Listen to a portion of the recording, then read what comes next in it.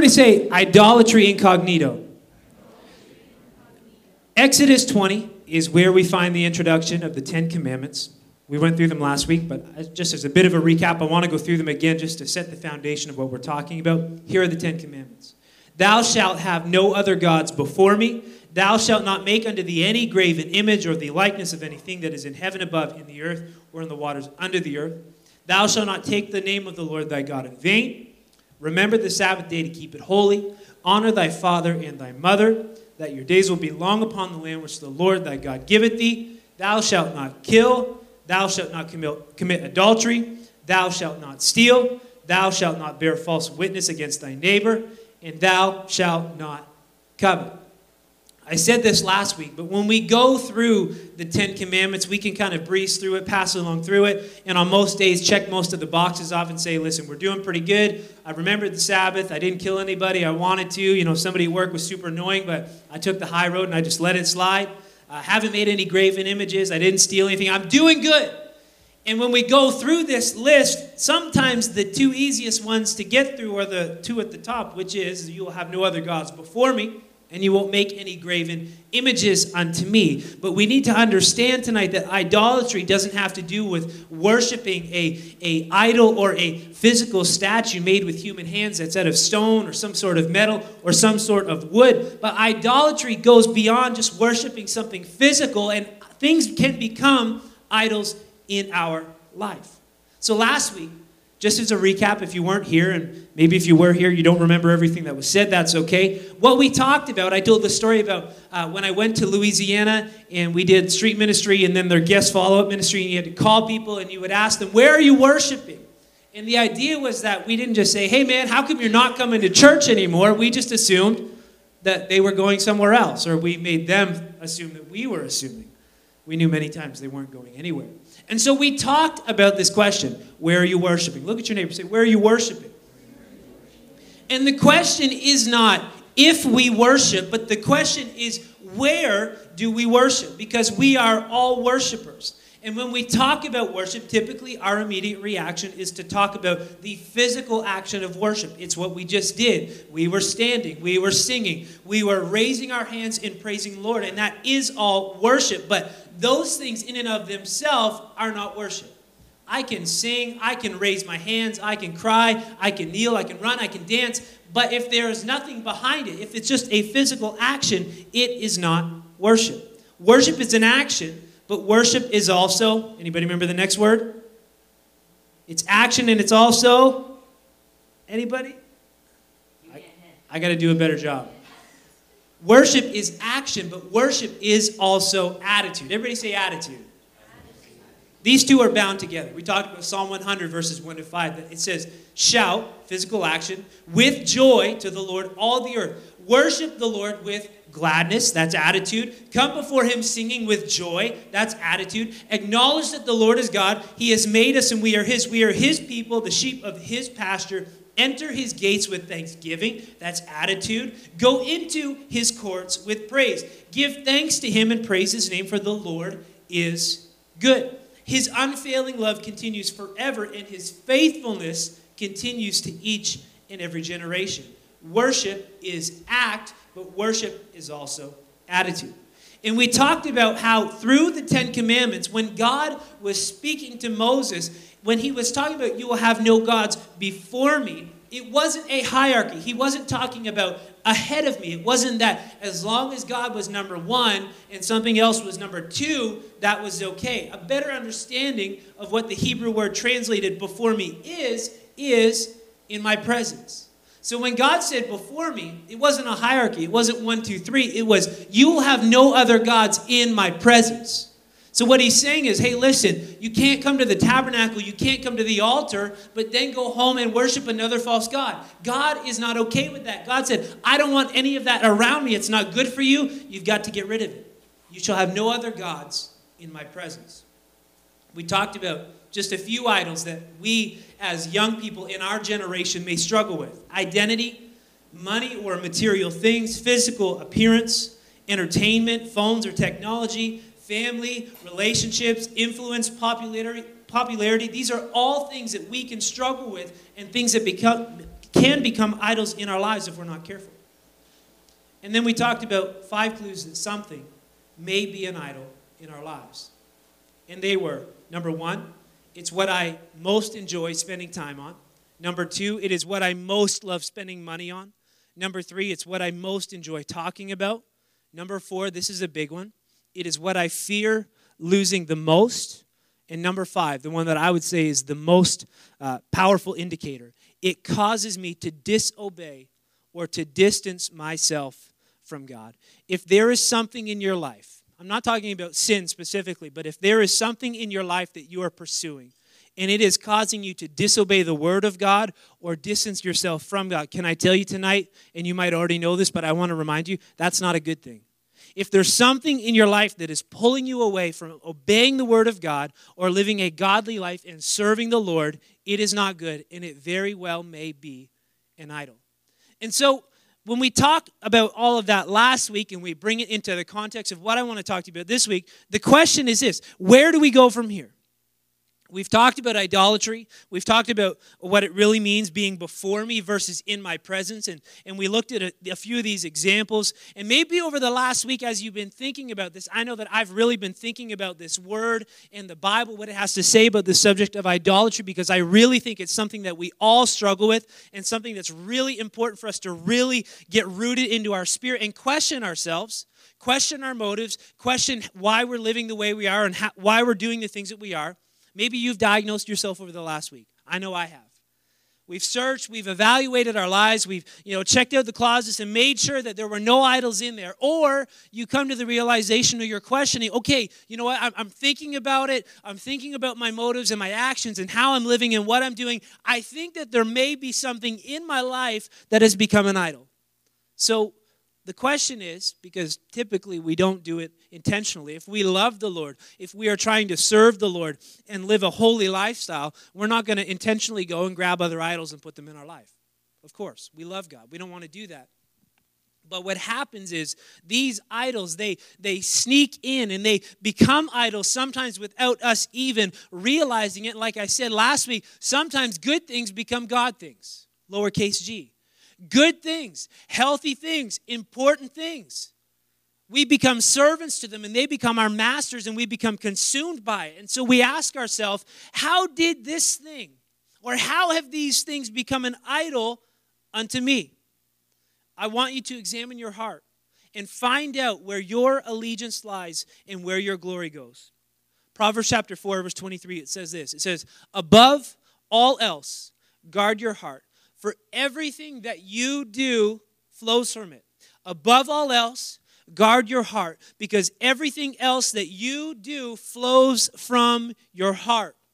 Your heart defines and it determines who you are, how you think, and what you do, because everything flows from it. Nudge your neighbor and say, everything flows from the heart. And so your heart and my heart, they are the front line for these idols, these gods that are at war in our lives. What do we mean when we speak of the heart? Now, in science, we know that the heart, pretty simply, is the blood-pumping organ that makes the body run. It doesn't think, it doesn't feel. But in Hebrew culture, the heart was seen a little bit differently than how we would view it through modern medical lens today. For them, the heart wasn't just this blood-pumping organ, but the heart was a metaphor for the center or the core of a personality. It was the spiritual hub, and your life flowed from its orientation. These people, they knew that you could lightly touch the wrist and feel that soft beating of the heart, what we call a pulse today. And they knew that you could feel that same pulse in the neck and elsewhere. But when you place your hand over the heart, which is the center of a person, the beating was more powerful. And it stood to reason for them that everything flowed from the heart to the Hebrew. Not only blood, but personality, motives, emotions, and will. These days, we tend to neatly divide these things that make us human. There's the mind over here. There's the body over there. There's the physical part of us, and there is the intellectual part of us for some of us. That was a joke. We all have intellect. Is everybody okay? Take a deep breath in. Deep breath out. It's physical and it's intellectual, but we know it's a little bit deeper than that. Science has helped us see that really everything that we are and everything that we do and every part of our body is interconnected. Your physical condition affects the way you think and how you feel. Your spirit affects your physical health. And we have come to see that personality more holistically during the last century. And so what we are learning through modern science and practice today really points back to what the Hebrews understood thousands of years ago. They spoke of loving God with all of your heart, soul, and mind.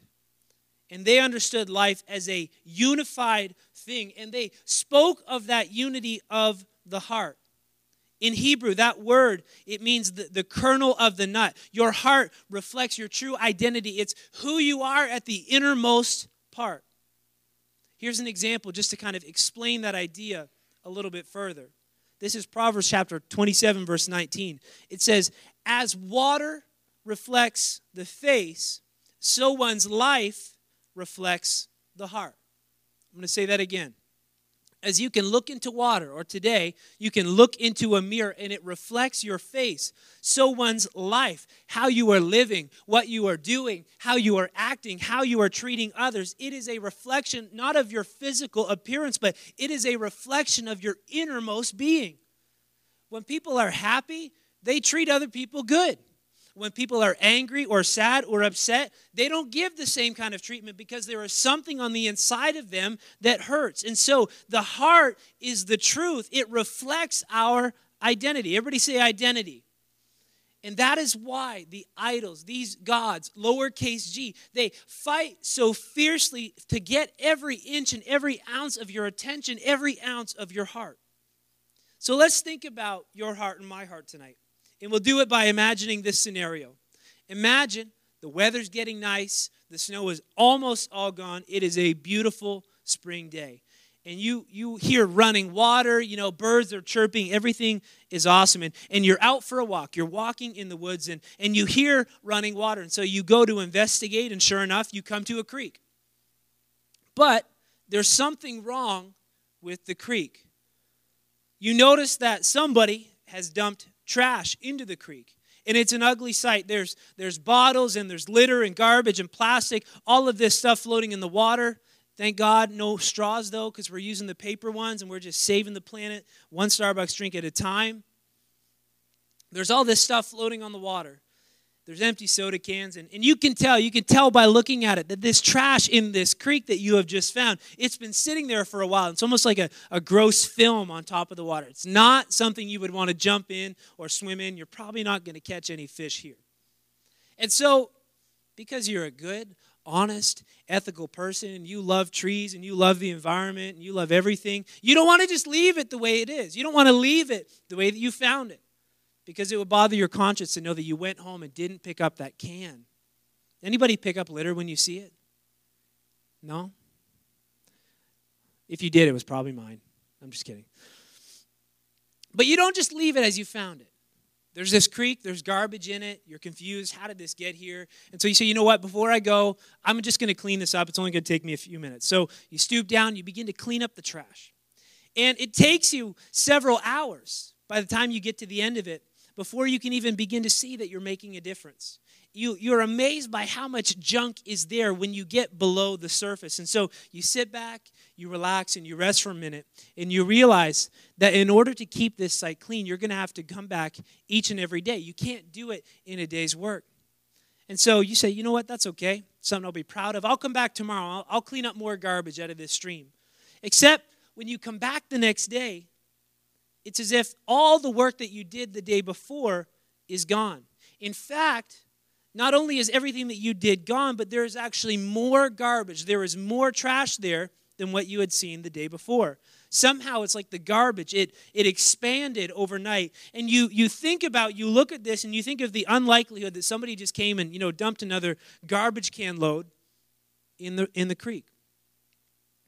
What are the chances? And so you're like, you know what, okay, so you follow this creek upstream, and I'm making a point tonight. Hang with me just for a minute. And sure enough, as you head upstream a little bit, you come to a garbage dump that's actually been there for years. And it's been emptying as it's overflowed and as they've moved things around into the passing creek. And your cleaning job, really all you did was open up a spot for more garbage and more junk to just settle in and block the way again. And so you could go and clean it up every day.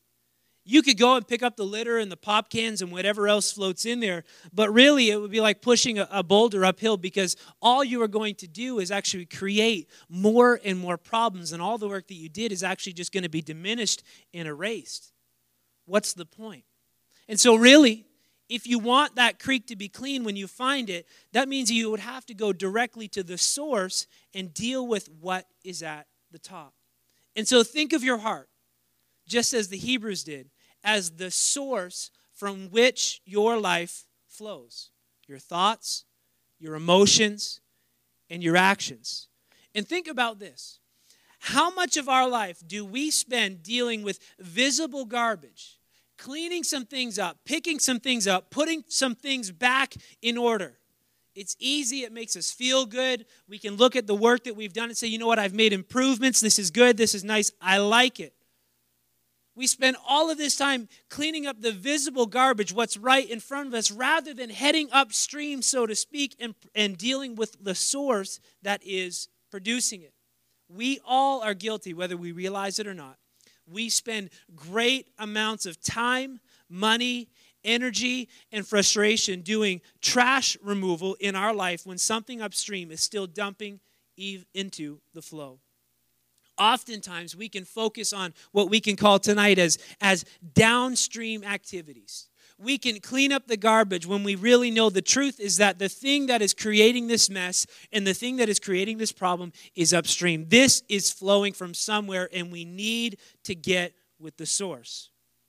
Or we need to get to the source. I apologize. We have this tendency to focus on what's downstream because it's easier. We can clean it up quickly. It's so much easier to pick up a little bit of trash, so to speak. And dealing with what's upstream is a commitment. It's hard work. But the gods that are in the world, the idols that are begging for our attention and begging for our heart, they know that the heart is the battlefield from where everything else flows. It's where the war is won. And overlooking the heart and focusing just on what's downstream could just be described as behavior modification. We're just going to change this. I'm going to tweak that. I'm not going to do this anymore. I'm going to get up a little bit earlier. I'm going to work out every second day. Whatever it is, it's a behavior that you are changing, but really you're actually just doing this quick fix and masking. You are covering up and putting a Band-Aid over something that doesn't just need to stop bleeding. It needs surgery. There is something in your life where these things are flowing from, and so often we sweep it under the rug or do the quick fix because we don't want to deal with what is at the source. It all comes down to what is happening in our hearts. And that is why Jesus put so much emphasis there. That is why Jesus talked about the heart, and that is why God is so focused, and that is why it made its way into the 10 Commandments, and it was commandment number 1, that you will have no other gods before me, because when other things become idols, when other things become gods to us, it is going to change our heart, and there is going to be things that flow from that source that are not good. They are not beneficial. They are not things that we need in our life. Jesus, he wasn't quick to reward good behavior that he saw in people if their heart wasn't right. If people were doing good things but their motives were bad, if they were doing good things but they had a bad spirit, Jesus didn't talk good about those people. In Matthew chapter 15, verse 8, Jesus, he was talking about the religious leaders of that day, and what he said about them is he said, these people, these religious people, they honor me with their lips, but their hearts are far from me. They're saying good things. They're saying they love me. They're saying they want to serve me, and they do this and they do that, and they worship and they pray, and they're having this verbal thing that comes out and says, I love God. But really, on the inside, the source where everything flows from, their heart was far from him.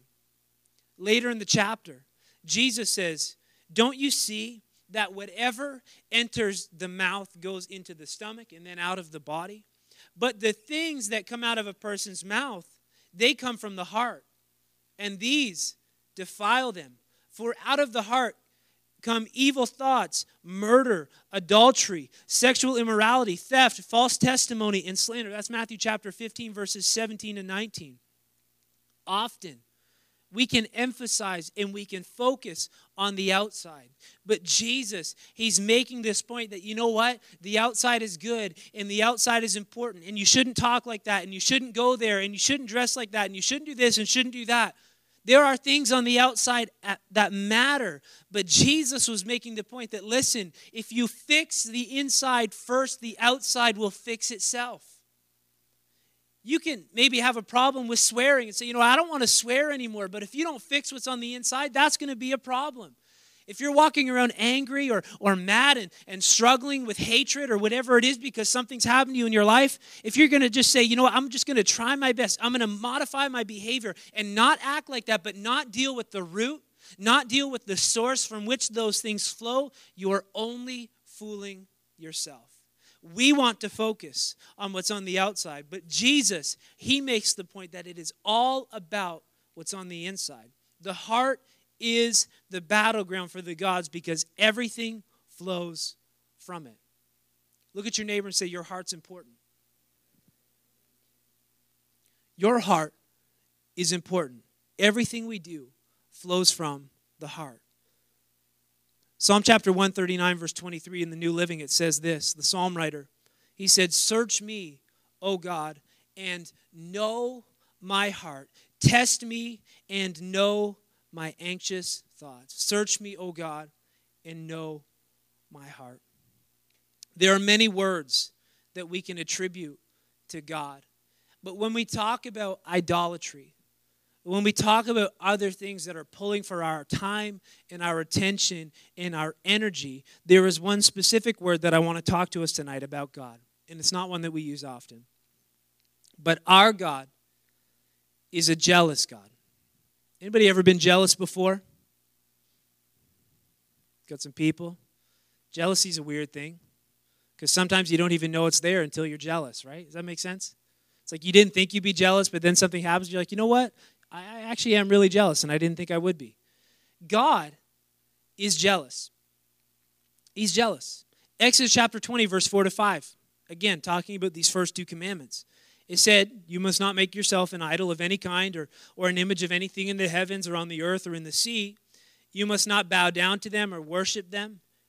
For I, the Lord your God, am a jealous God who will not tolerate your affection for any other gods.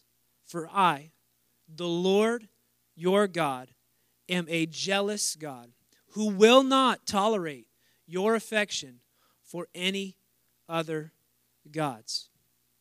Please understand that this word, jealous or jealousy, it's not a word that we ascribe to God. It's not a word that because we understand the context and who he is to the best of our ability through the scripture that we say, oh yeah, God is obviously jealous. That is the case, but the root of it, where we get this word from is actually from God himself. God was the one to say, I am jealous. I will not tolerate, I will not accept you bowing down or worshiping other gods. Deuteronomy chapter 4, verse 24, to expand on this, it says, the Lord your God is a devouring fire. He is a jealous God. God is jealous for your heart. Not because God is petty, not because God is insecure, but God is jealous for your heart because he loves you. The reason that God has such a problem with idolatry is that his love for you is all-consuming, and he loves you too much to share you with anybody else. God doesn't have a complex. He doesn't have a problem. He's just jealous because he loves you, and he doesn't want to share you with anything else, let alone something else that is going to harm you and hurt you and just bring you trouble in life. And so as we go through tonight's lesson and talk about this for the next few weeks, you will realize at some point, you will have the epiphany or something will come to your mind and you will realize that the idols You will realize the idols that are at war in your life, and God will speak, and God will challenge you because he's given us free will. And he'll challenge you with these two words. You choose. It's your choice whether you serve the Lord or serve something else. And so God says, you know what? I'm jealous, and I don't want you to do it, and I know it's not going to be good for you, but you can choose. You can choose between me and money. You could choose between me and your career. You could choose between God and that relationship. You could choose between God and that family member. You could choose between God and popularity. You could choose between God and influence or monetary possessions. Whatever it is, you choose. God will not force it on you. He leaves the option up to you. If you keep watch over your own heart, you'll face those moments, those fork-in-the-road moments where you've got to make a decision. Okay, am I going to live for God, or am I just going to pursue my own will and my own agenda? There is no room for anyone or anything but God. That is how much God loves you. We can come back to the music tonight. I'll just be a few more minutes. We can't understand the seriousness of idolatry. We can't understand how important this is to God without understanding the jealousy of God. And you can't understand his jealousy without understanding his relentless, powerful love for you, because those two things are intertwined. If somebody ever asks you, what is so special? What is so different about Christianity? What sets it apart from other world religions like Buddhism or Hinduism or Islam or anything else? What is it that's different about Christianity? What is it different? What is so different about your God that you serve in the Bible and the Word, and who is Jesus? What is different about it? Your answer is this. There is no other religion. There is nowhere else that you can turn to where you find God in pursuit of people.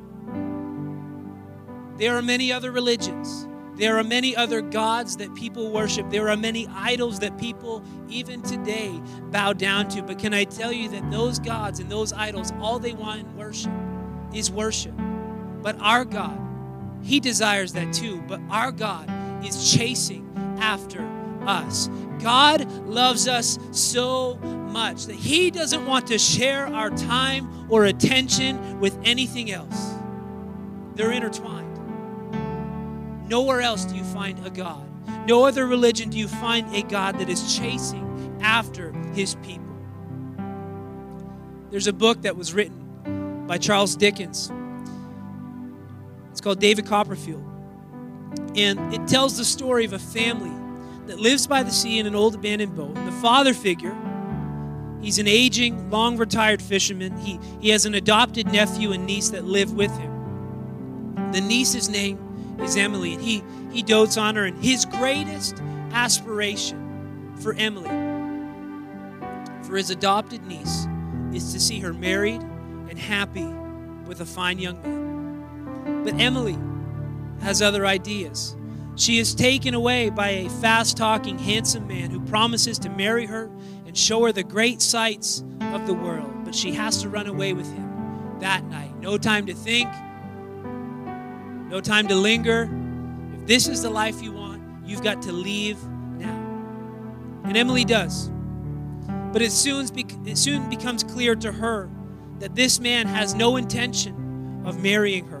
And since this is the mid-1800s when the story is written, her name is ruined, and the name of her humble family is also ruined because of her actions. And it was understood in such situations that someone who messes up on this scale shouldn't even think about going home. So instead, a young lady like Emily, who has run away with the man, thinking that they were going to elope and get married, now is facing shame and rejection and hurt and heartache, and everything that was promised in a moment is now taken away. And so she has no other option.